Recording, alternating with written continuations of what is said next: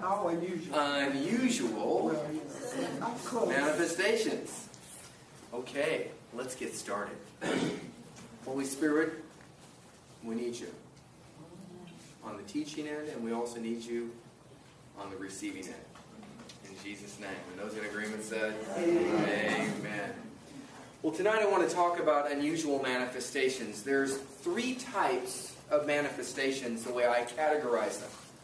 The first type is a biblical manifestation, that which is clearly taught in the Bible. The second type is an anti-biblical manifestation, that which is clearly taught against in the Bible. And the third category is an extra-biblical manifestation, that which is neither taught in the Bible nor neither prohibited or taught against in the Bible. So tonight I want to give examples of all 3. The first of the 3 types of manifestations is biblical manifestations. In Acts 2:17 through 20 it says, "And it shall come to pass in the last days, saith God, I will pour out of my Spirit on all flesh. Your sons and daughters will prophesy." That's a sign or a manifestation of the Spirit. "Your young men will see visions. Your old men shall dream dreams. On my servants and on my handmaidens I will pour out of my Spirit in those days, and they shall prophesy. I will show wonders in heaven above, and signs in the earth beneath, blood and fire and vapor of smoke. The sun shall be turned to darkness and the moon to blood before the great and notable day of the Lord come." So we know that this was on the day of Pentecost. What had just happened? They had an unusual sign, didn't they? Yeah. They had tongues of fire appear. They separated and rested upon each of the 120 present in the upper room's head. They were all filled with the Holy Spirit and began to speak with diverse tongues, tongues that were known languages, dialects. They were unknown to the speakers, but known to the hearers, and it names 16 different people groups in that passage right before we hear, "This is what was prophesied by the prophet Joel. In the last days, saith God." Peter gets up and shares. So we see dreams, we see visions, we see prophecy, we see tongues of fire. We see before the great and notable day of the Lord comes, these are the things that you're going to see. And they are biblical manifestations. Remember this, God never violates His word. Amen? But He has no problem violating your interpretation of it. Let me repeat that. Selah, thought to ponder. Pause and reflect. God never violates His word. 66 books of the Bible, it clearly lines out. His will is His word. Amen? Amen. Never violates His word, but He has no problem violating your or my interpretation of it. Or our misinterpretation of it, or our lack of interpretation. There are things that you've probably seen in these services that the first time you saw them, you thought, is that God? But then you look at the fruit of it, you're like, wow, that person was delivered or healed. It was outside of my denominational understanding. It was outside of my scriptural understanding. But when I went home with an open heart and an open mind, and I went to study the scriptures like a good Berean to see if these things were so, and I began to read out of the scriptures what was there, instead of bringing my personal doctrine or belief system to the scriptures and read into them what I already believed. When I was teachable and read out of the Word and allowed the Word to change me, instead of me being unteachable and bringing my doctrine to the scriptures and trying to make the scriptures fit what I already believe, all of a sudden I began to say, oh my gosh, there's more to God than I realized. Come on. Yeah. You know, we're talking about biblical manifestations, those that line up with Scripture, anti-biblical manifestations, those that are clearly prohibited, warned against, or against Scripture, and extra-biblical manifestations. The first one, Acts 2:17 through 20, in the last days, I'm going to do these things, and they're going to happen when? Before the notable day of the Lord. Now, the notable day of the Lord hasn't yet come, has it? He'll split that eastern sky with the trumpet. That hasn't happened yet. So we know we're in the last days, and we're closer to the last days today than we were yesterday, right? Okay? And he always saves the best wine for the what? Amen. So the book of Acts was the flashpoint, not the climax. The book of Acts was the flashpoint, not the climax. So, with all due respect, the book of Acts should be our floor, not our ceiling. If he saves the best wine for the last, the book of Acts, as he begins to wind things up, signs and wonders, angelic visitations will increase in the earth, and the book of Acts, in comparison to the last days, ought to look like a Presbyterian picnic. Right? So it's time for us to get in the flow of this thing. So biblical manifestations are those that line up with Scripture. Also, Mark 16, verse 17 through 18. These signs will follow them that believe. In my name they'll cast out demons. That's a common biblical sign. Stephen cast out demons, did many mighty miracles. Was Stephen an apostle? No. He was a deacon that was faithful with his deaconhood. He got promoted to one of the mighty seven. And then, what happened? He got released as an evangelist. And then what happened? He got so anointed that they martyred him. Amen? Are you anointed enough to deserve martyrdom? No. Not yet. Scripture says, you shall receive power when the Holy Ghost has come upon you in Acts 1:8. And it says, and you will be my witnesses. The word witnesses is the Greek word martus, and it means you'd be willing to die or be martyred for my name. That's the real deal. And if you don't believe me, ask 166,000 people that were martyred for Christ this last year when you see them. That's right. Amen? Yes. They're willing to die for the name of Christ. Biblical manifestations are those that line up with Scripture, not just those that line up with your interpretation of Scripture. Anti-biblical manifestations are those that are against Scripture. Deuteronomy chapter 18, verses 9 through 11. When thou art come into the land which the Lord God has given thee, thou shalt not learn to do after the abominations of those nations, over those non-believers, those pagans, those that don't know Jehovah God but worship false gods. There shall not be found among you, this is a prohibition, anyone that maketh his son or daughter to pass through the fire. That's a form of abortion after the child's already out of the womb. You know, we in America, we kind of justify this in the church and this and that, and there's forgiveness for all those things. But we need to present these things as they are in Scripture. We have a tendency to think, who would take their child and then sacrifice it unto Moloch and drop it into the fire as the people cheer as they sacrifice a live child unto God? Or, not the God of the Bible, of course. So, we just do it a different way. We do it before the children are born. And so we just, call it a wise decision in America, or pro-choice. But God calls it something different. It's another form. So, again, forgiveness on those things, and that's not the issue, but I'm just giving illustrations. Or one that uses divination, which is a form of revelation gift, but apart from the Holy Spirit. Some of them call it vertical reality. Well, I've got my spirit guides that tell me. I call the 1-900 psychic line. Or I do tarot card reading. Or I look into the crystal ball, or I look into the liver. There's just so many different variations, magic amulets, and crystals. And I wear this around my neck because it's a good luck charm. We can actually turn a cross into that. When we think that there's more power in the symbol than there is the person that the symbol is symbolic of, we've got our focus wrong. Okay, so uses divination or an observer of times. A little astrology. Or an enchanter or a witch, or a charmer, or a consulter with familiar spirits, or a wizard, or a necromancer. These are prohibitions in Scriptures. We don't do these things because why? They are anti-biblical manifestations. They are of the enemy. So we've got biblical manifestations that line up with Scripture. We've got anti-biblical manifestations that are against Scripture. I'm laying a foundation here because we've got to figure and understand there's 3 different categories here. And once we know that there's 3 different categories, when we see something happening in our midst, we are then able to categorize them most effectively and test the spirits to see if this is of the Lord. Amen. Amen? So once we can test the spirits, it's kind of like, have you ever smelled meat as it's cooking and it didn't smell right, but it looked right? What did you do? You threw it away because it didn't pass the smell test. Have you ever looked at meat that didn't look right, but you cooked it and it smelled right and it was okay? See, it's not what the meat looks like. It's not the manifestation, it's the smell that determines whether it's good or bad. You ask a chef, he'll tell you, oh, the meat's okay, it browned, this and that, they discolored, it's no big deal. This one, oh, it's been in the freezer for a while, all of a sudden, oh, something's not right about that. Well, it looks fine, don't eat that.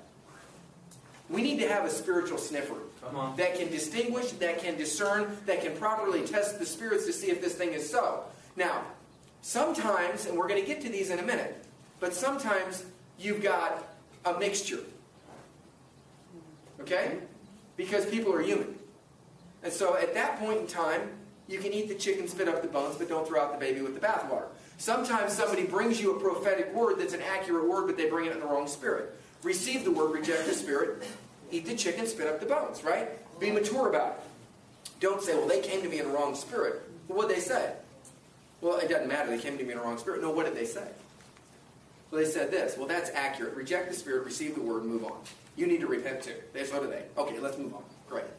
And I need to repent for having an attitude about the way I think about it. Okay? So great. Okay, so we've got anti-biblical manifestations, Deuteronomy 18, verses 9 through 11, and also Ezekiel 21, verses 21 and 22. For the king of Babylon, symbolic of a false god, worshiping a false god, Babylonian time, stood at the parting of the way. Remember, Babylon will fall in the last days in the book of Revelation, chapter 18. Babylon is not a good thing. It's a system. It's a way of doing things. It's a mindset.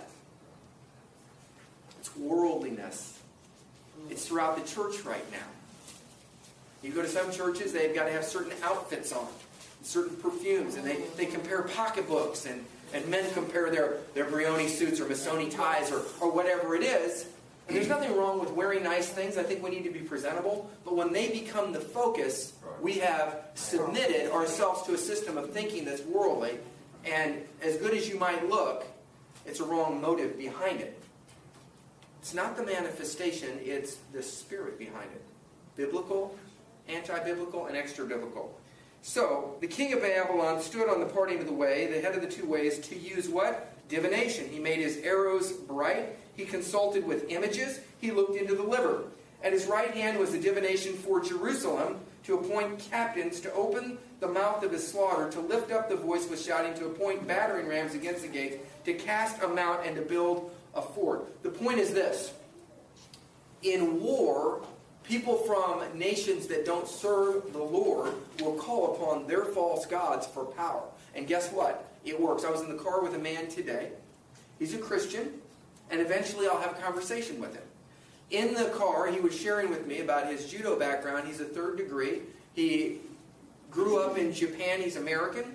And he had, different instruments for war. And I was familiar with many of them because I've been in the martial arts. And he said to me that, and he didn't say it arrogantly. We were just dialoguing on a martial arts level. And he said, yeah, he says, with this. I said, oh, that's a nice, convincing tool. I said, that one can be used, well. And he says, yeah, he said, I'm not really concerned if 4 or 5 show up as long as I've got this in my hand with my other stuff. And I says, if I don't have that, then he pulled up the other one. I'm like, yeah, that would work. You let me out of the car. And so the point is, he said, when I run into this situation, he says, I scream in Japanese. And he told me what he said. And I speak a little Japanese. Anyway, the point was what he would say in Japanese would be a prophetic proclamation of their death. And it empowers him with the spirit of war when he does that. Now, as a Christian, you shouldn't be doing that under, that type of stuff. But the point is, it does bring power. But the thing that comes into you when that happens, you need to cast it out afterward. Well, why don't you just trust the Spirit of the Lord to come upon you and to win those people to Christ? And if they need some laying on of hands in the process, go ahead and do that as necessary. But sometimes we dip off into these other things that are non-biblical, and we attach ourselves to false gods as believers. And we need to get free of that. Okay, so we've got biblical manifestations, those that line up with Scripture, anti-biblical manifestations, those that are against Scripture, and we've got a third category. Turn with me to John chapter 21, verse 24. These are extra-biblical manifestations, and we're going to talk about a number of things tonight. This is going to be one of them. Extra-biblical manifestations. John chapter 21. John the apostle whom Jesus loved, wrote the book of John. And it's the evangelistic gospel. It's different than Matthew, Mark, or Luke, the synoptic gospels, in that it shows the deity of Christ so clearly. And it also evangelizes people in a very unique way. It also centers on the Holy Spirit, the deity of Christ, his kingship. And after John is done, the final words of chapter 21, as he's closing out his entire book, he says this: "This is the disciple who testifies of these things and wrote these things, and we know that his testimony is true." He's talking about himself. "And there is also many other things that Jesus did." They're extra biblical because they're not in the Bible. "Which, if they were written one by one, I suppose even the world itself could not contain the books that would be written." Amen. What are some of the things that Jesus did that are not recorded in Scripture? I don't know. When we see things, Scripture says in Ecclesiastes 1:9, "There's nothing new under the sun. What has been before shall be again." So sometimes when God does a new thing, it's a restoration of an old thing. And just because you or I haven't seen it doesn't mean that God hasn't seen it, or there's not history for it in church history. Every revival that has happened throughout the years of the last 2 millennia, the last 2,000 years, if you study revivals, you see manifestations that are unusual. I believe that we are about to have some unusual manifestations begin to happen in this room, in this group, amongst this fellowship. And I believe God is trying to equip us. And for those that are listening to this on CD, after they've seen some stuff, and I've handed you this CD to say, this was announced ahead of time, hopefully you're relaxed now that you're listening to it and getting some scriptural basis for it. For those who are present in the room right now or watching on video, some things are about to happen. I got a call today, haven't had a chance to talk with him, from Prophet Rob. Now you know unusual manifestations follow his ministry. I believe God's getting ready to bring some people through, and he wants to do unusual manifestations that are biblical and extra-biblical, and we need to guard against those that are anti-biblical. Okay? So we want to have balance. A false balance is an abomination to the Lord. Whether you're in the right side of the ditch, conservative, or whether you're on the left side of the ditch, in liberalism, you're in the ditch. We need to stay on the road, on the highway to holiness. Amen? Okay. Extra-biblical manifestations.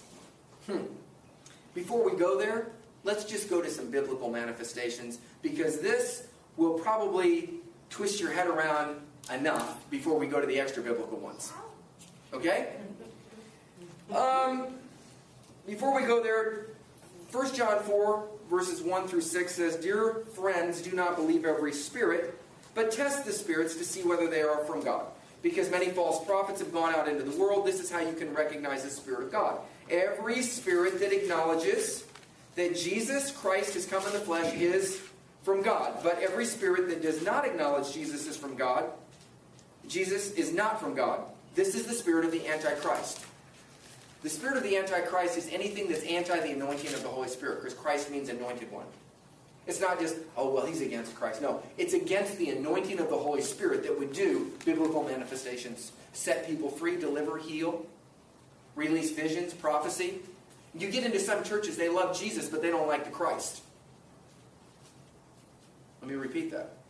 They love Jesus, but they don't like the Christ portion of him, which is the anointed one who heals, who delivers, who sets free. When revival comes into a church, it will often split the church. And the people that really aren't interested in change, aren't interested in the delivering power of God, they'll leave because they've been offended. Because what will happen is, through a prophetic word, the Holy Spirit will begin to convict them or get into their dish, so to speak, and start to scrape to the bottom of it and say, "What is this?" And they're like, "That's mine. Leave it alone. Why are you in my business?" And so that the enemy will then use them to turn against those who are operating under the anointing so they can keep their theology, their sin. They can keep their place of comfort where they don't have to change. But we've always done it this way before. When Jesus showed up on the scene, he showed up with biblical manifestations. Would you agree with me? Amen. Yes. But the Pharisees called him what? Beelzebub. Prince of the devil. And then they said, we've got to figure out a way to crucify him. Every move of God has three types of people in it. The anointed, the ex-anointed, and the unanointed. And then you've got another group, a fourth, that are counterfeit anointed.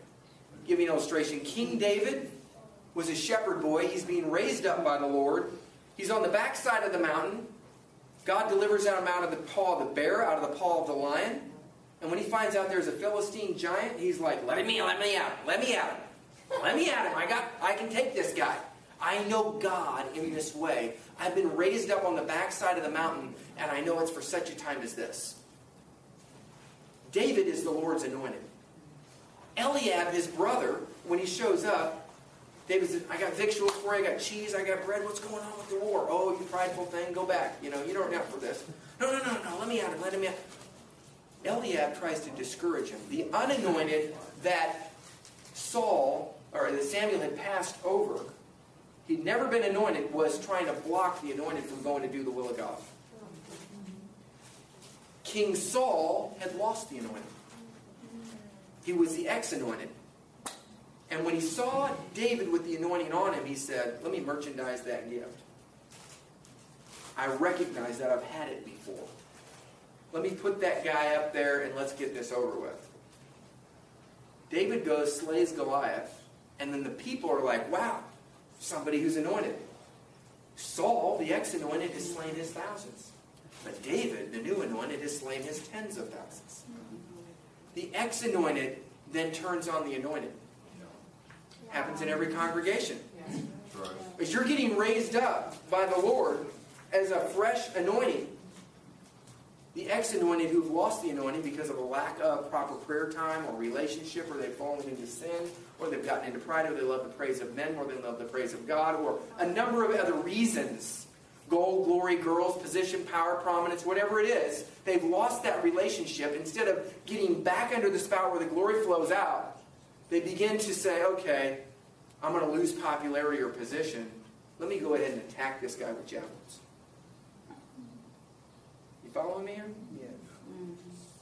So if you've been attacked with javelins by the Lord's ex-anointed, count it all joy, it's the rite of passage. Come on.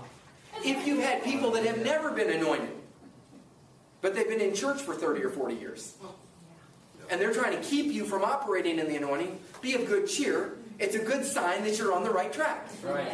Okay? It is the rite of passage. And after a great work of the Lord has been done through your hands, you might have a counterfeit anointing or a false anointing, like a Jezebel, come after you to try to kill you.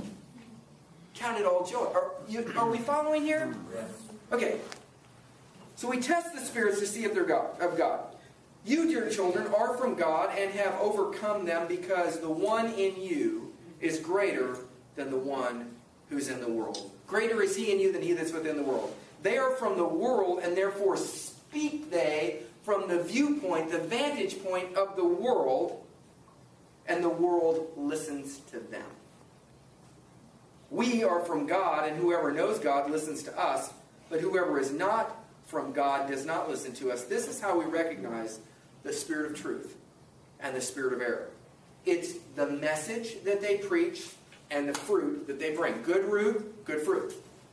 Bad root, bad fruit. How do you recognize a tree?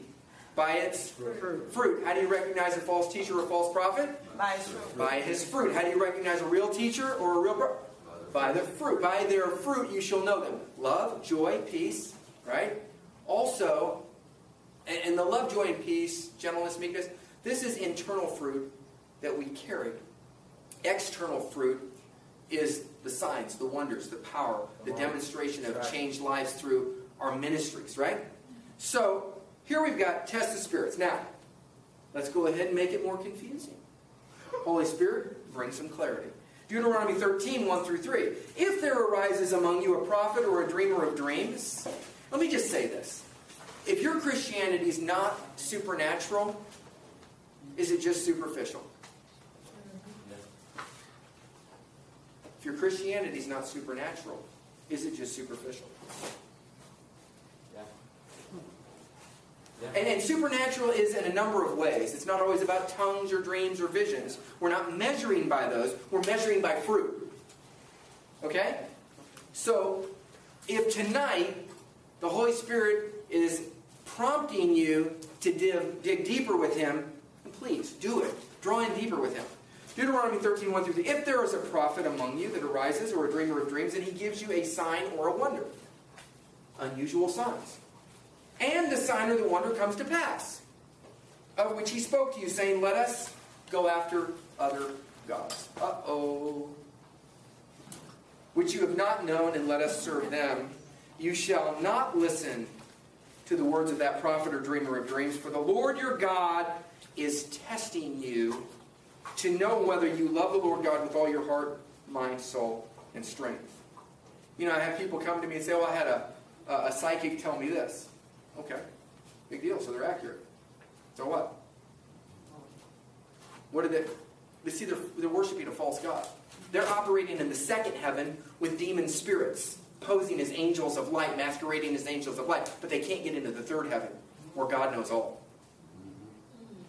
And what did they tell you to do? Did they say, well, this is what will happen, it comes to pass, and by the way, Jesus is not Lord.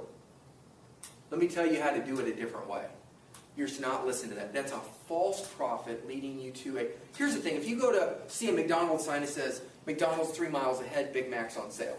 Right? You don't stop at the sign and eat there, do you? No. So signs always point to a source. Don't get stuck at the sign. And when we talk about extra biblical manifestations tonight, That's good. here's the difficulty with extra biblical manifestations. They're not anti-biblical. So people are like, okay, well, but they're not biblical. They're extra biblical. Here's the thing. If you have an extra biblical sign, you can't really explain it, but it points you to Jesus. Amen. It's from the Lord. Come on. Right. If you have an extra biblical sign that points you to some other god, it's not from the Lord. Good root, good fruit, bad fruit. A tree is known by its fruit, and the message should line up with the Word. Why? Because we are of God, little children. They are of the world, therefore the world listens to them. This is how we know the spirit of truth and the spirit of error. Now, what happens when you've got signs such as a serpent, therefore the world listens to them? This is how we know the spirit of truth and the spirit of error. Now, what happens when you've got signs such as a serpent from your staff appears, and the false prophets can produce the same signs like in the days of Moses? We've got the same sign, but a different spirit behind it. Makes it a little more confusing, doesn't it? A little more complicated. This is why we want to categorize these. We want to put them into different compartments and be able to identify them. As we unpack the rest of this message, we're going to get to a point to where we're going to say, my gosh, there's a whole lot more that God's already done, that if it happened in the church today, we would clearly reject it, even though it's clearly biblical. I'll give you an example. We talked about tongues of fire. Peter's shadow healing the sick. What would happen if a minister today was walking by and his shadow was healing the sick and casting out demons? Well, guess what? That happens. Paul Yonggi Cho in Seoul, Korea has a small 800,000 member congregation, 120,000 cell group leaders. He has 12 apostles in his ministry. And when they go into the drug districts, because there's 1,000 people on Prayer Mountain praying 24 hours a day, there is power that's released when they go in. And those that want to be set free at that time will line up in the streets knowing they can be delivered of demons and drugs and alcohol addiction, because they just get in the shadow of these ministers that have the adumbration of God's glory billowing off of them. Not because they're great, but because God is great, and people as the body of Christ are coming together in unity to release heaven's will into the earth, that it might be done in earthen vessels as it is in heaven. And great signs and wonders are being wrought forth through those apostles' hands, even at that hour. In Africa, Israel Agre, when he ministers, and 35 and 40,000 people get saved in 8 days, witch doctors come to Christ because of that power. And here's what happens. They have power encounters. Because they have real witchcraft power over there. They know what they're doing. I got walloped by some witch doctor that must not have gotten saved for helping fund that crusade. 500 witch doctors got saved, but one of them evidently didn't. It took me about 6 weeks to recover, and I wasn't properly covered because I was ignorant. And the sad part is I just taught on witchcraft. And anything you teach on, you'll be tested on. And I failed the test. Praise God for grace to retake the test. Amen. Amen? Amen. Amen. Okay. Peter's shadow heals the sick. Paul's handkerchiefs and aprons. Acts chapter 5 verses 15 through 16 was Peter's shadow. Paul's handkerchiefs and aprons. Acts chapter 19 verses 11 and 12. And God wrought special miracles. Say special miracles. Special miracles. See, there's miracles and there's special miracles. There's grace and there's mega grace. There's favor and there's mega favor. See, I've been in times where I was under the favor of God. And I've entered times or seasons when I was under great favor. Let me tell you what happens when you're in favor. Favor catches people's attention, and it releases jealousy. Great favor releases great jealousy. So favor results in jealousy or persecution. Great favor results in great jealousy and great persecution. You want the favor of God? Amen. Then expect to also see the counter move of the enemy. Are you... Strap in tonight, we're going somewhere. Okay, Paul's handkerchiefs and aprons, and God wrought special miracles by the hands of Paul, so that from his body were brought unto the sick handkerchiefs or aprons, and the diseases departed from them, and evil spirits went out of them. Do you know that you can take prayer cloths and pray over them if you're under the anointing and you have that unction to do so, and you can send them to people? You can put them in the pillowcases. And now I've got people laughing in the congregation because they've done it. I used to take olive oil and I would put it into nachos that I would make. Yeah. And when people would come by my prison cell, they'd say, hey, can I get some of those nachos? I'm like, absolutely. And they would eat the nachos, and the anointing would come on them. They'd be healed of ulcers. They'd have a hunger and a desire to read the Word. So you can sneak it in cookies. Okay, you can sneak the anointing oil in cookies. Here's the deal. If you put the olive oil and you don't pray, you're not anointed, all you have is olive oil cookies. But if you get the anointing from the Holy Spirit on there, and He sees that you're doing something as a sign for Him to come on, and He's sick among you, let Him call for the elders of the church, anointing them in oil, with oil in the name of the Lord, the prayer offering. When you do, Jesus sent His disciples out, Mark 6:13, they anointed many with oil and healed. These are symbols or signs of the Holy Spirit. You can't make it a formula, or it just becomes dead religion. That's right. Okay? The wrong spirit behind it, the same sign points the wrong direction. Okay? So it's not about the manifestations, it's about the spirit behind the manifestations, and are they biblical or non-biblical. The non-biblical ones are easy to spot. If somebody walks up to you and says, let me read your palm, you say, well, appreciate the offer. Let me go ahead and read yours. Looks like you need Jesus. Yeah, you know Jesus is Lord and Savior. No, you don't. See, I knew it. I could see it. I can read palms too. As a matter of fact, let me show you what his palm looks like. It's a nail-scarred hand. He died for you 2,000 years ago. You know, whatever they do, you don't be afraid of them. Light is greater than darkness. You don't take out buckets and grab the darkness and throw it out the window. You just simply turn on the light. and the darkness flees. Greater is he in you than he is within the world. Those that do know their God will be strong and do exploits. Daniel 11:32, King James Version. We know our God, we're strong, we do exploits. But it's important that we discern and test the spirits. Amen? Okay. Jesus spit and made clay to open a man's eyes. Do you think the AMA would approve of that? Well, we've got the spitting preacher. The clay spitting preacher. Can you imagine how the media would have a heyday with that? Yet it's in Scripture. How the media has a heyday when people bring handkerchiefs and aprons and pray over them. I remember one time we prayed over 200, and we didn't even have handkerchiefs. I'm just going to tell the truth. I took brand new t-shirts with your tax dollars that paid for them, and I cut them up with my little scissors that I had with the little rounded edges so you couldn't hurt anybody with them in the plastic, and I cut them up, and we prayed over them, anointed them with oil with about 40 of us during a worship service, and the anointing was so strong, a guy began to manifest with demons. And while we were doing it, to try to distract, the enemy didn't want this, we put them in envelopes. The chaplain actually wrote a half-page thing about Acts 19:11, and we sent them out to 200 people through these 40 prisoners. When people got them in the mail, as they grabbed the envelope, as they opened it up, not even knowing what was in the envelope, they didn't read the document, they didn't even get to the point where they pulled it out, the power of God would hit them. Some were healed of cancer, some had depression instantly. We got so many testimonies back. You can do that when there's a corporate anointing and there's a leading of the Holy Spirit to do it. Otherwise, you just send cloths in the mail. Okay? So what happened was the fruit was clearly God. And the opposition happened right when we were getting ready to anoint. I had a guy who was born again, who loved the Lord, but had some areas in his soul that weren't completely redeemed yet. I don't know if you know anyone like that. Look in the mirror. That's what I do when I look for somebody like that. Okay?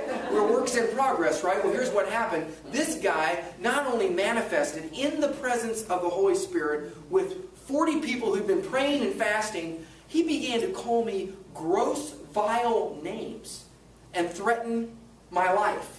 That's when I knew we were on to the work of the Lord. I'm like, okay, this is good. I wasn't even offended. I just smiled. I'm like, well, praise the Lord. They literally had to grab him and hold him back. I'm like, let's just get this anointing done. We'll deal with him in a second.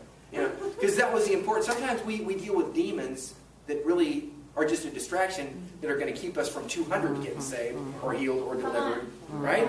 We've got to discern what's going on and not be distracted. Amen? Okay. So Jesus spit to make clay. Paul's handkerchiefs and aprons. When Jesus had thus spoken, he spat on the ground and made clay of the spittle and anointed the eyes of the blind man with the clay and said unto him, Go wash in the pool of Siloam, which by interpretation is said. When he went his way thereof and washed, he came seeing. John 9:6-7. Touching the hem of Jesus' garment. I've had people, this is a true story. Lord spoke to a guy. He said, David, he said, you mind if I borrow your bathrobe? I said, okay. I mean, is yours like torn or whatever? And in prison, sometimes they'll sell bathrobes at the commissary. And then they won't sell them for a long time. So some people have robes, some people don't, And I had one. He goes, well, you can borrow mine while I borrow yours. I'm thinking, this is weird, Some strange stuff. You need something cast out, pal, Anyway, he said, well, I had a dream I'm supposed to wear your robe and sleep in it. And I said, test the spirits on this. But he was a committed believer. He was young in the Lord. Here's what happened. I didn't know I was about to be indicted from the past and sent to another prison for 15 months. The mantle that was on me was about to pass over to him. And he was about to be raised up to evangelize that compound in my absence. And as he slept in that robe, because I slept in that robe sometimes, that anointing was on me as I would spend hours in prayer and in the Word. And that anointing was on that robe and it came on him.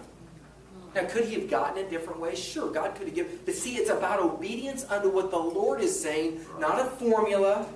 Right.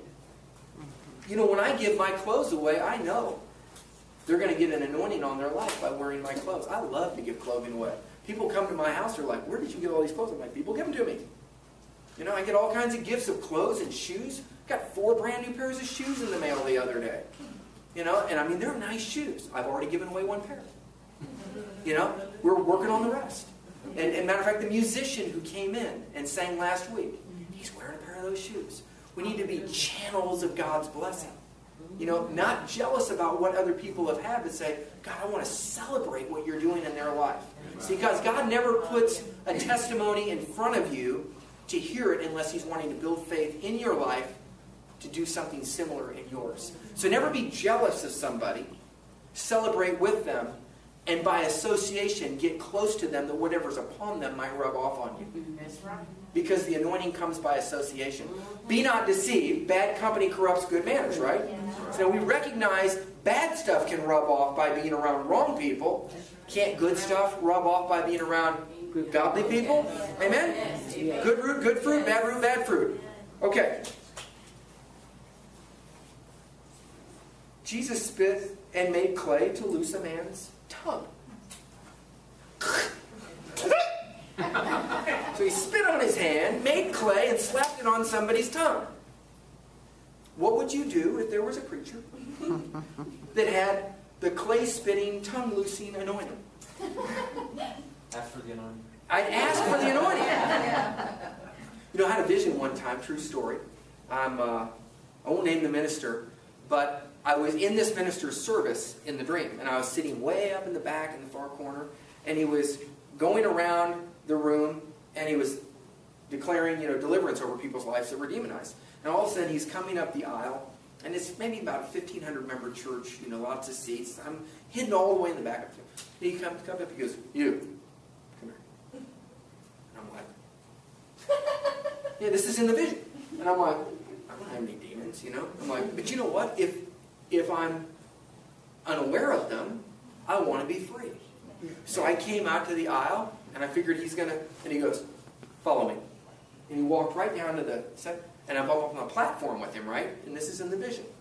And he said, "What do you want from the Lord?" And I looked, and I said, "I want a double portion of what you have." This was in the vision.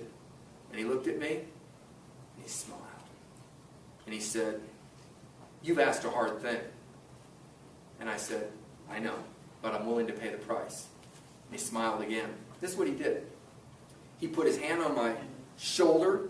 He says, "The Lord gives you my level of faith. The Lord gives you my level of anointing for deliverance."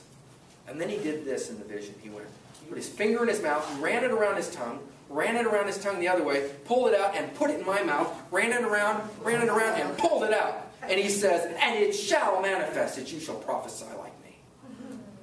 And I woke up and there was an anointing all around my mouth, and I began to prophesy from that point forward. So I got an impartation in a vision because I was in a prison setting. There wasn't other people to lay hands on me or to give me robes. So most of the impartations that I got was visitation of angels, visitation of Jesus, or I was caught up into the heavens where the Lord would do things for me. Okay? So it doesn't matter where you're at, you can get it because it's personal relationship with God. And I always knew when I got a new level of the anointing because there was a new level of persecution. And guess what they persecute me for? For me not being able to explain this stuff. That's why I know it. That's why I've studied it. Inside and out. Now, do I know it all? No. If I ever say I do, I'm in trouble. Pray for me. Okay, we're all growing. Okay, so they touched the hem of Jesus' garment. Who do you think you are? And you got to reach out and touch that minister's hand. He ain't nobody. He's just like, if he's anointed, he's somebody that you need right now because he's a connecting factor. You don't have a problem going to the bank to grovel in front of a banker to get a loan, do you? People would go and kneel at the feet of Jesus to get something. They would come to the disciples, "Cast the demon out of my boy." What's wrong with going to a doctor if you need healing? What's wrong with going to a minister if you need deliverance or healing? Come on. We need to properly recognize those that are in the body. To honor and esteem one another in the fear and the admonition of the Lord. We give people of the world because they have an academic degree or a legal position or they know a judge. We do more for them in honor than we do for our men and women of God. I love to honor intercessory prayer warriors. You know why? They have so much power. They have gifts that I don't have and that you may not have. But they're the ones that make things possible in the realm of the Spirit for us to go do things in the natural. And when I run into an intercessor and I said, like, what do you do? Oh, I'm just an intercessor. I'm like, oh, really, an intercessor? Praise the Lord. See, you may not recognize your kidney in the body. Nobody walks up to you, hey, wow, that's a beautiful kidney. Wow, ooh, nice liver. By the way, how's your gallbladder today? We don't recognize those things until one of them goes bad. That's right. We need to properly recognize the parts of the body that we don't see that are less comely and bestow more honor upon them. Yes. Because there's kidneys within the body of Christ that without them, there's livers within the body of Christ that without them we become jaundiced and yellow.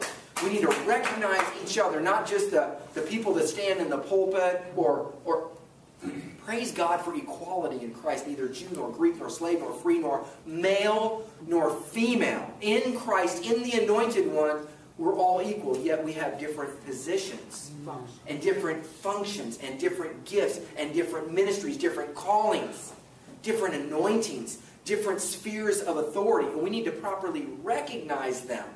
For this cause many are weak and sick among you, and many have fallen asleep. You're dead because you did not properly recognize the Lord's body. You are the Lord's body. He's the head, and we are the rest of the body parts. Right now, I'm the mouth. But guess what? I have no problem sitting there being a receiver, a note taker also. Each one of us has a different place in the body. And we need to ask God, who is that in the Lord? How can I connect with them and complement them in their calling? Instead of comparing and competing, how can I contrast and complete them that your kingdom might go forth? I love this illustration. Rick Joyner said that when he goes to a service, sometimes he'll ask, 1,000 people in the congregation, how many of you know what your calling is? And about 10% will raise their hand. And he'll say, wow, okay, 10% know their calling. How many of you are operating in your calling? And about 20%, 10 to 20% will raise their hand. So out of 1,000 people, 100 raise their hand. And out of the 100, 20 raise their hand, which represents 2% of the body that knows what they are, who they are, what they're called to do, and they're actually operating in it. If you had a body that was operating at 2%, would you send it out, or would you put it on life support? We wonder why we don't have the power to cause the world to look at Jesus. Because we're living on life support in the body of Christ, and God's saying it's time to change. I'm about to bring an empowerment to the church, and I'm about to bring it in unusual ways. Because in the last days, I'm going to do some unusual stuff. And I always save the best wine for the last. Amen. Okay, turn with me to Acts chapter 8, verses 38 through 40, because this is what I believe God is getting ready to begin to do in the body of Christ. I have friends that have already had it happen on several different testimonial reports. Somebody said to me the other day, what happens when they begin to shut down the planes and you won't be able to travel anymore? I said, God's got a secondary plan. Acts chapter 8, verse 38, Philip was transported in the Spirit, and he gave orders to stop the chariot. Then both Philip and the eunuch, the Ethiopian eunuch, went down into the water, and Philip baptized him. When they came up out of the water, the Spirit of the Lord suddenly took Philip away. And the eunuch did not see him again, but went on his way rejoicing. He'd been baptized. Philip, however, reappeared at Azotus and traveled about preaching the gospel in all the towns until he reached Caesarea. Acts 8:38 through 40. Yes, you can be transported in the Spirit. And by the way, that is New Testament. Amen? Signs in the heavens. Dan Bowler was driving his automobile. And there was a guy coming at him in a convertible, drunk, and there was no place to go because the guy was passing and coming right at Dan. And Dan was going to a church that was like 31 miles away at that point in time. There was either going off the bridge into the water or running head on to this guy. And he just said, "Oh, Jesus!" All of a sudden, he opened his eyes. He was 31 miles away in front of the church 30 minutes early. Yes, amen. Just transported in the Spirit. I have friends that have been transported in the Spirit, went and preached, and when they came back, the mud was on their shoes from the beach where they were at. And when they took samples of the mud, there was only one place on earth that had that soil sample, and it was where they were at. And when they went over to check it out, those people had been saved through his preaching, and they recognized him. Unusual manifestations. God's not limited. Is this encouraging you or is it stretching you? Amen. Become Gumby tonight and allow the Lord to stretch you. Okay? Jeremiah is struck dumb. But the Lord wouldn't do that. That's not something he would do. He's a gentle God. The Spirit entered into me and set me upon my feet and spake with me and said unto me, Go shut thyself within thy house. But thou, O son of man, behold, they shall put bands upon thee, and they shall bind thee with them, and thou shalt not go out among them. And I will make thy tongue cleave to the roof of thy mouth, that thou shalt be dumb, and shall not be to them a reprover, for they are a rebellious house. But when I speak with thee, I will open your mouth, and thou shalt say unto them, Thus saith the Lord. Here's the point. Would God tell you not to preach to somebody? Would he strike you dumb to where you couldn't talk? Scripture? It's an unusual manifestation. Right? I had the Lord, there was a Satanist, his name was David Lord, he had my first name, and he used to say to me, man, hey, Christian boy, my name's David Lord, I am the Lord. You're praying to the wrong God, you need to pray to me. I'm the Lord. And then he would speak in false tongues. There'd be like a slime come on, I'd have to get it away from me. And so I said, Lord, what do you want me to do with this guy? And the Lord said, don't speak to him about me. Don't answer any questions he has about my word. But pray for him. So for 3 months, hey, Christian boy. What do you need? I got a Bible question. Sorry, I can't answer it. Well, you're supposed to be able to answer it. You're the Christian. Sorry, I'm prohibited from answering any of your questions about the Bible or preaching to you. You can't do that. See, he wanted to fight. Where one won't, two can't. Here's what happened. He had AIDS, he had leukemia, and a third form, some sort of a blood disease, and he had cancer patches that were appearing on his body, cancer. And he shrunk down to nothing. And through a series of events, I was praying one night with a friend of mine in our prayer closet, which happened to be the mop closet, with the stinky mops. And as I'm praying, the Holy Spirit comes up, speak to David Lord audibly, that he might know you in a personal way. It came out of my mouth, and the person I was praying with knew what a foul creature this guy was. And he looked at me like, what? Now remember, this is the same guy that when I walked by the TV room one time, I said, Lord, if you can save him, I said, Lord, if you save him, I'll never doubt you for another person's salvation again. And God said to me, I saved you, didn't I? Amen or ouch. So there was a process here. So I went to sleep that night after prayer time. This was about 10:45 at night, 11 p.m. I remember it was.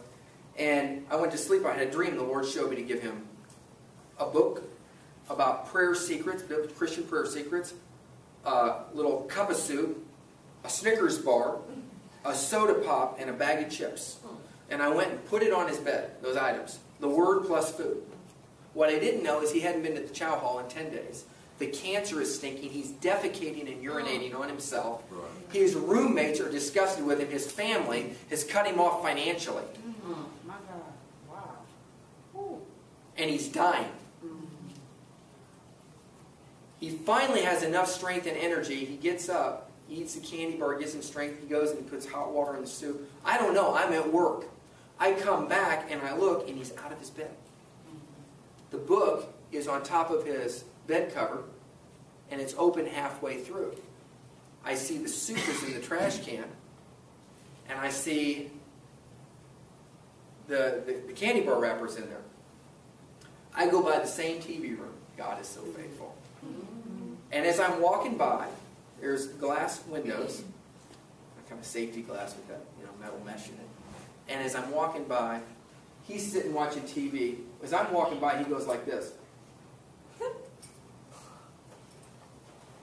He turns around and sees me from, God quickened him. And he goes, "You, come here."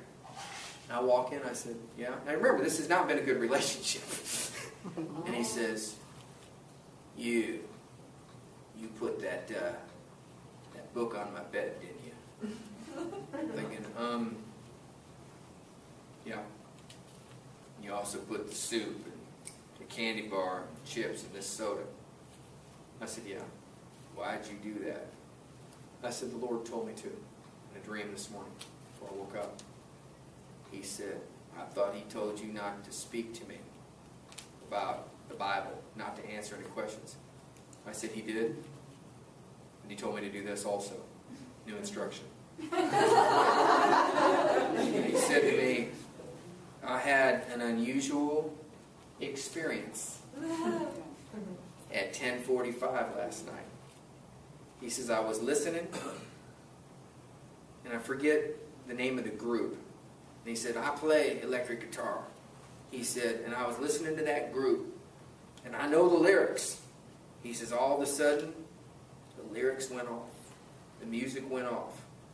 And somebody said to me, 'Do unto others as you would have them do unto you.'" And all of a sudden, he said, the music came back on, and we were back in, and I pulled my headphones off. And I said, "Who said that? Who said that?" He said, "Everybody in my 4-man room was asleep." He says, "I woke them up. They said, 'You're just hearing voices. Go back to bed.'" And I sat there and I pondered that this morning. He says, "I woke up and there was a soup and a candy bar." He said, "I haven't eaten in 10 days. He said, "I've got cancer." Anyway, I said, "I'll meet with you later." And I met with the guy that I prayed with. God would speak to him audibly by the unction of the Spirit. You can't just say, "Oh, God, speak to somebody else." It's got to be by the Spirit. Everything has to be God-breathed, God-inspired. It's got to be led by the Spirit. And if you don't know how to be led by the Spirit, just do the basics of the Beatitudes of Matthew chapter 5. If you do Matthew chapter 5, revival will happen in your life. Don't pray that God sends revival. Draw a circle around yourself. Say, "Send revival inside the circle." Come on. Right? Let there be peace on earth. Let it begin with me. Amen? Okay, so I met with him. This was 92. We didn't know that much about AIDS like we do now. But I knew he had AIDS at this point. He had fecal matter on his hand. And that stuff doesn't smell too good if you don't know what that is. Okay? You've all smelled it before. Okay? Anyway, so I held his hand. And he was emaciated and thin. And I prayed and I cursed cancer and I cursed AIDS and I cursed... That's why I can believe for anybody's salvation. Because He saved me. Don't forget where you came from. That's right. The person that you think is foul, Is the person God saved? that's the one God wants to save. Where it's darkest, He loves to bring the light. Come on. That's right. That's right. And so he went back to his cell. Do you know that he came into church that Sunday and he testified that he'd been born again? Strength came back into his body, and within 7 days they shipped him to a medical facility. I ended up having to go back to court. I think they're trying to indict me again then too. And I caught more cases than fly catchers catch balls some years. But this is what happened. While I'm away at court, I have a dream, and I see David Lord walking in this hallway in a hospital unit. And it didn't even look like a prison. And he was putting his hand on his stomach, and he was going, "Gondaraba, Gondaraba, Gondaraba." Now remember, he only knew one type of Christianity, where you cast out demons, God speaks audibly, right? Okay? Where Christians won't preach to you because they're told by the Lord not to. Right? And so he knows speaking in tongues and this and that, and he knows the power gospel, and his cancer sore started to die up, and strength comes back into his body. So here he is as a baby Christian, and he's and I wake up, and the Lord tells me to agree with him in prayer. He needs agreement, so I agreed with him in prayer. It's 1995. I get transferred to the facility that he had been to. a hospital facility. I'm up in Springfield, Missouri on 3-1, building 3, first floor, and as I'm walking down the hall, it's the same thing I saw in the dream. I meet a Christian guard. I tell him the story. He says, I remember him. This was the AIDS ward. He said he ended up getting released. He did not die in prison. He did not go to hell. And he put on 20 pounds in the dream. Unusual manifestations. Yes. Jeremiah is struck dumb. Don't you think that if God did that for you, it might save your marriage? Okay. Ezekiel taken by a lock of his hair, right?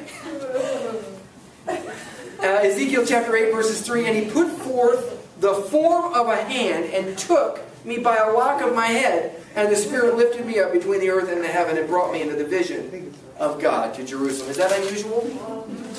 Now some of you may have had that experience, but it wasn't God. Right? Okay. Ezekiel's wife struck dead as a sign to Israel. By the way, this is not a prophetic word. Okay? But, Son of man, behold, I take away from thee the desire of thine eyes with a stroke, yet neither shalt thou mourn or weep, neither shall thy tears run down. Forbear to cry, make no mourning for the dead. Bind the tire of thy head upon thee, and put thy shoes upon thy feet, and cover not thy lips, and eat not the bread of men. So I spake unto the people in the morning and evening, my wife died, and I did in the morning as I was commanded. It was for a prophetic sign. So these are tough callings. Ezekiel traveled in the Spirit. In the 25th year in Ezekiel 40, he was taken in the Spirit. Angels striking men with blindness, Genesis 19. And they smote the men who were at the door of the house with blindness, both small and great. And they wearied themselves to find the door. Paul releasing blindness on a sorcerer. Oh, can Christians do that? That's which... No. The Lord gives you an unction to release something. And it's the Lord that does it. God will restore it. Saul of Tarsus struck blind on the road to Damascus. And who did that to him? Jesus. You see how much there is about blindness in Scripture? It's a spiritual symbol of how we're spiritually blind. So God gives us a taste of blindness in the natural for a season so that we'll cry up to Him. Then He'll restore our physical sight, and then He restores our spiritual sight. Angels striking men with blindness. Paul releasing blindness on a sorcerer, Acts 13. I'm just going to read this. Then Saul, who also is called Paul, filled with the Holy Spirit, unusual manifestations, set his eyes upon him. And he said to Elymas the sorcerer, well, brother, I think you've done a few things that have maybe made the Lord mad. Oh, all full of all subtlety and mischief. Thou child of the devil, thou enemy of all righteousness, wilt thou not cease to pervert the right ways of the Lord? We need some good old-fashioned Book of Acts preaching, and we'll get some good old-fashioned Book of Acts miracles. We need to get back to the cross. We got 7 points in a hymn or something. Whatever happened to, you crucified him, but God has raised him from the dead. We need to get back to the cross. We got a crossless gospel that's being preached. It's not the gospel of the Lord. His gospel is followed with signs and wonders. Okay. And now behold, the hand of the Lord is upon thee, and thou shalt be blind, not seeing the sun for a season. And immediately there fell on him a mist and a darkness, and he went about seeking some to lead him by the hand. Acts 13, 9 through 11. You want to know what the fruit of this was? And the deputy turned to the faith, astonished at the doctrine. Not astonished at the sign, but the doctrine. So there was good doctrine that was taught. Jesus knocks a non-believer, Saul, from his horse and also blinds him with the light. 2 Kings 6:5, iron axe heads float. Exodus 15:24, bitter waters were made sweet when God tells him to throw a tree in. Sign of the cross. The cross will make your bitter water sweet. Water from a rock, Numbers 20, verses 8.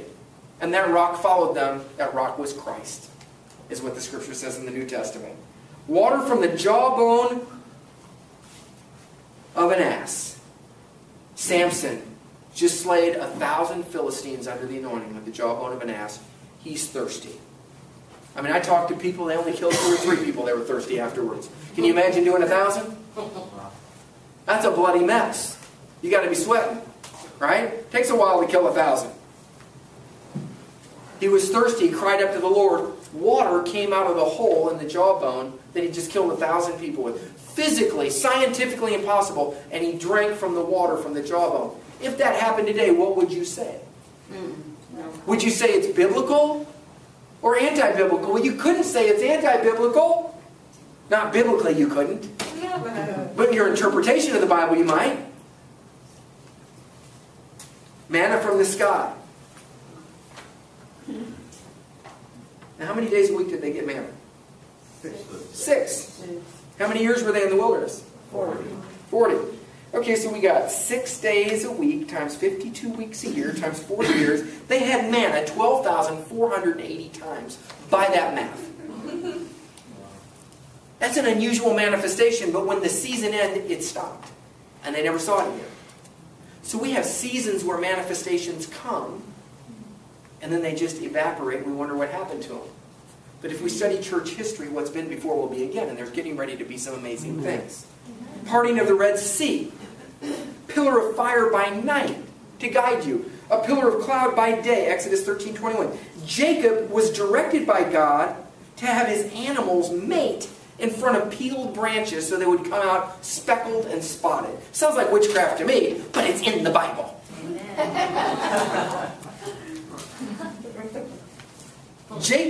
Daniel knocked face down by an angel. Well, brother, I don't believe in that being slain in the spirit stuff. They came, are you Jesus? I am he. They all fell down. Saul knocked off on the road to Damascus. Is it biblical? Well, what's it point to? What's the spirit behind it? What's the fruit? I don't care if you get knocked down. I don't care if you have no emotion. I don't care if you yell and cry and scream. If it results in a changed life, I'm with you. If not, stop it. Amen?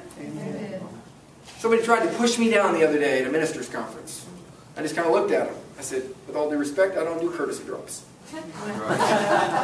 I don't do them, and I don't ask for them. I've laid hands on people, and the power of God threw them across the room through a chair, and I went like this. I went, in the name of Jesus, boom. I'm like, boom, didn't know it was loaded, you know? Laid hands on the next person, nothing happened. You know, it was loaded for them, not loaded for him. And that person went flying through the air, landed on one of these chairs, went over backwards, and he's laying. Nobody taught him how to speak in tongues. The power of God. I laid hands on another guy one time. Laid hands on him, and he weighed about 220 pounds, and he was about my height. And I was in an all African-American setting, in a church setting, and we were all kind of gathered around at the end, and we were kind of praying. The Lord just said, just go ahead and lay your hands on his head. So I reached back, and I laid my hand on his head while they were praying. He gets slain in the spirit, right? And he goes falling backwards doing the ST plunge. Well, I try to grab him to catch him. Well, when I do, he's 220 pounds, dead weight, falling backwards. So when I grab his arm, he still goes down, and it looks like I hit him. Right? And he goes up against the fence in the recreation yard, and he slides down. And there's a couple of other guys, and it becomes a racial moment. Okay? And it's like, you knocked him out during prayer. You sucker punched this guy during prayer. I'm like, that's not what happened. All of a sudden, he's like, and he'd been baptized in the Holy Spirit. He'd been praying that God would fill him with the Holy Spirit. So God answered his prayer request, and it set him free from thinking God can't use people from his own race. Because he got it through somebody else, that it's no longer Jew nor Greek nor black nor white, but we're one blood in Christ. And we became great friends, and it broke a spirit of racism that was currently in that group. You see how God does things? And he does them through people that you least expect, so that your eyes would be back on him instead of flesh. The guy was so drunk in the spirit, it's kind of funny. He was so drunk in the Spirit, they were closing the yard. And we literally had to carry him. And he's like, he was drunk in the Spirit. Is drunk in the Spirit biblical? Yes. Be not drunk with wine wherein there's excess, but be ye filled with the Spirit. On the day of Pentecost, they looked like stumbling drunks. See, if you're leaning into God, you're going to hear them speak and declare the wonderful works of God in your own native tongue. If you're leaning away from God, you're going to think they're stumbling drunks. Same manifestation, two different perceptions, depending upon the state of the human heart when they're looking. Are you leaning into God when manifestations happen? Recently we had Dr. Sarita Wright. She came in, she ministered. God began to move in an unusual way. There was a dear sister who started to get delivered of some stuff. Some of it was God, some of it was her own soul. Okay? Now, when God's moving through a hose with His water, and there's some things in the hose that aren't 100% pure, what happens? The water gets mixed with the impurities until the impurities get out. We have a tendency to look at the impurities, the person's own soul that's getting healed through that experience, because there's a mixture. And we say, well, that can't be God. God wouldn't do that. Yeah, but we would. Yeah. I saw you at the Chiefs game last year. You did some stuff too. That couldn't have been God. But you were praying your team would win so you'd win your bet. Okay, so let's keep it real. Okay? So here's the thing. We have to not judge a wine before it's time. Let's let the process complete, and let's judge long-term fruit, not short-term manifestation. Come on. Okay, you ready? Jericho's wall comes down. Elijah calls fire from heaven to consume people. Twice. God wouldn't do that. In the Bible. In the New Testament, they said, should we call fire from heaven? He says, you know not what manner of spirit you're of. We're under covenant of grace and love. Amen? So, no calling fire from heaven to kill people, but you can release blindness. Okay. Okay, that's a joke. Okay? Fruit of the Spirit, works of the flesh.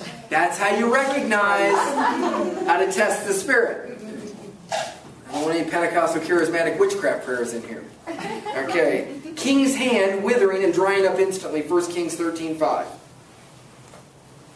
He reached out to touch the man of God instantly. His hand withered up and dried up as a sign. And then the altar split in two.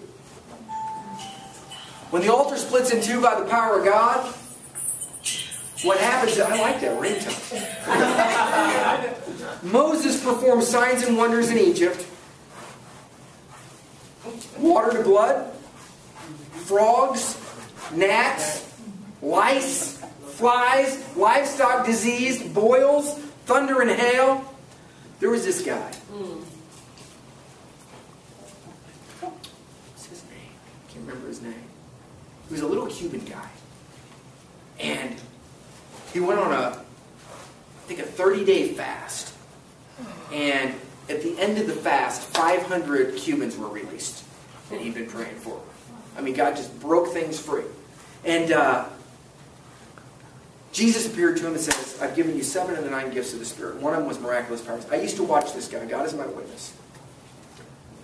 He would, as a sign, I was casting demons out of a Satanist one time. The chaplain happened to be there for this one, which was kind of fun. It's always neat when the chaplains show up, and then the other chaplain shows up who's supposed to be on vacation and tries to get us locked up for unauthorized exorcisms. And the demon in the person said, I've got help now.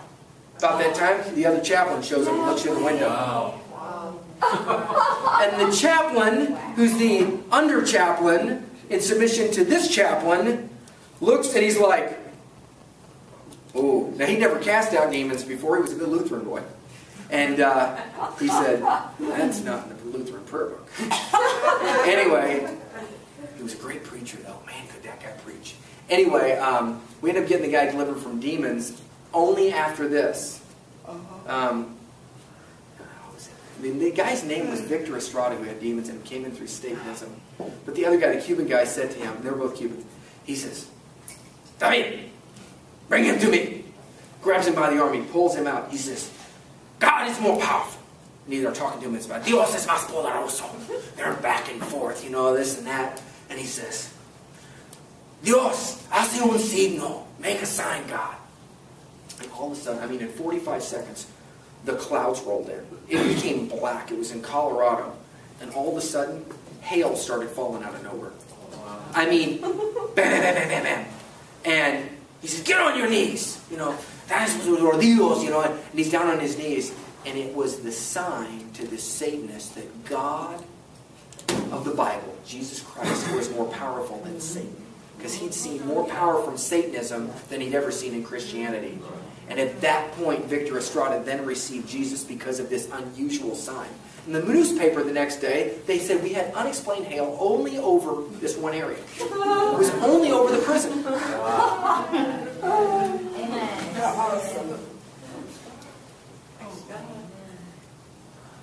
When he does it afresh, it gets people's attention.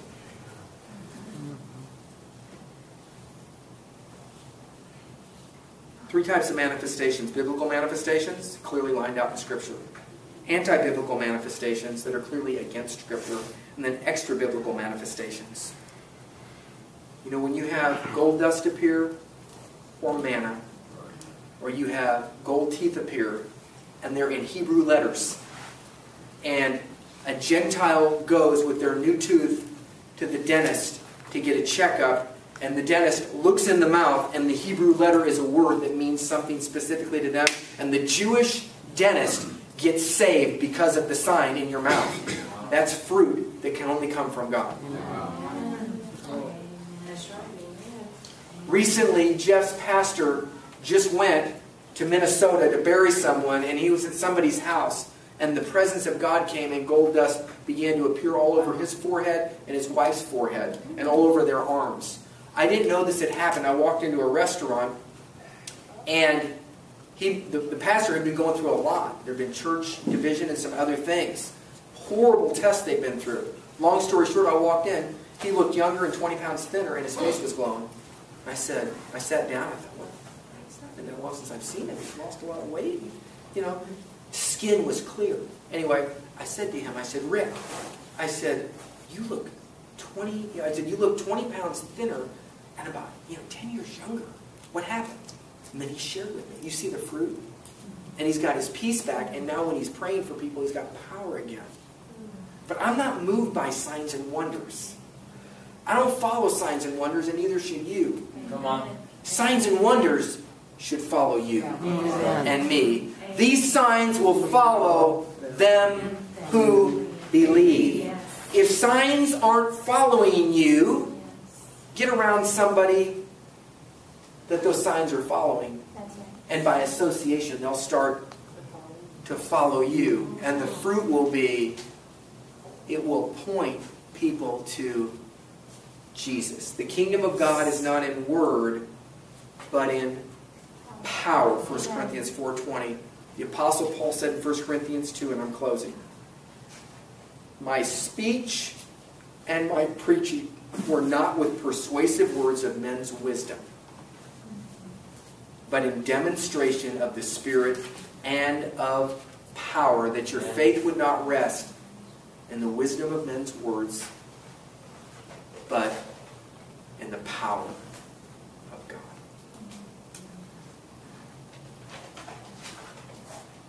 It's better to have the fire of God mixed with a little wildfire of a person's unredeemed soul than to have no fire at all. Come on. That's right. Are you willing to see some things birthed? Conception may be immaculate, but the birthing's not. If you want revival in your life, ask God to send it inside the circle. Tonight when you go home, or here before you leave. And He will do it. But remember this, when He sends the fire, He's going to burn some things up. And fire burns things out. It also burns precious metals into permanence. So if you want the gold of the Lord to remain in your life, He's going to burn out the dross. Let us stand.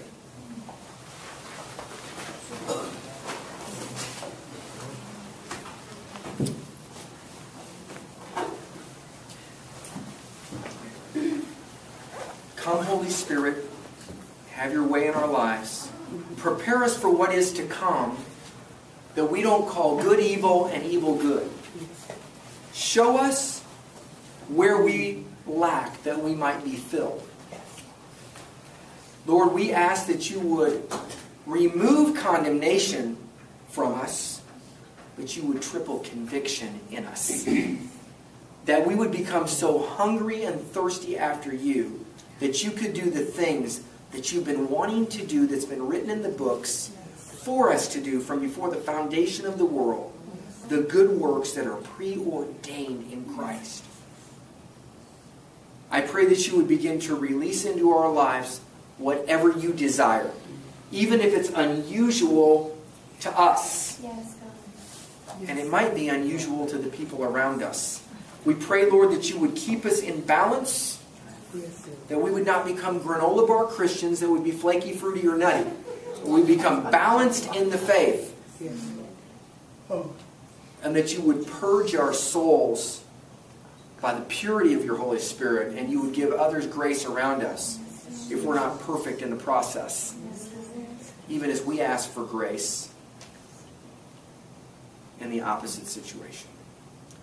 I just pray and release, by the authority of Jesus' name, everything that is needed to equip each individual for their individual bent or calling, anointing, spheres of influence. But nothing is missing, nothing is lacking, and nothing is broken. And I speak one word tonight. I speak the word restore. Yes. That's the prophetic word of the Lord. Restore unto them the years that the cankerworm and the locust have eaten, the palmer worm and the caterpillar have eaten.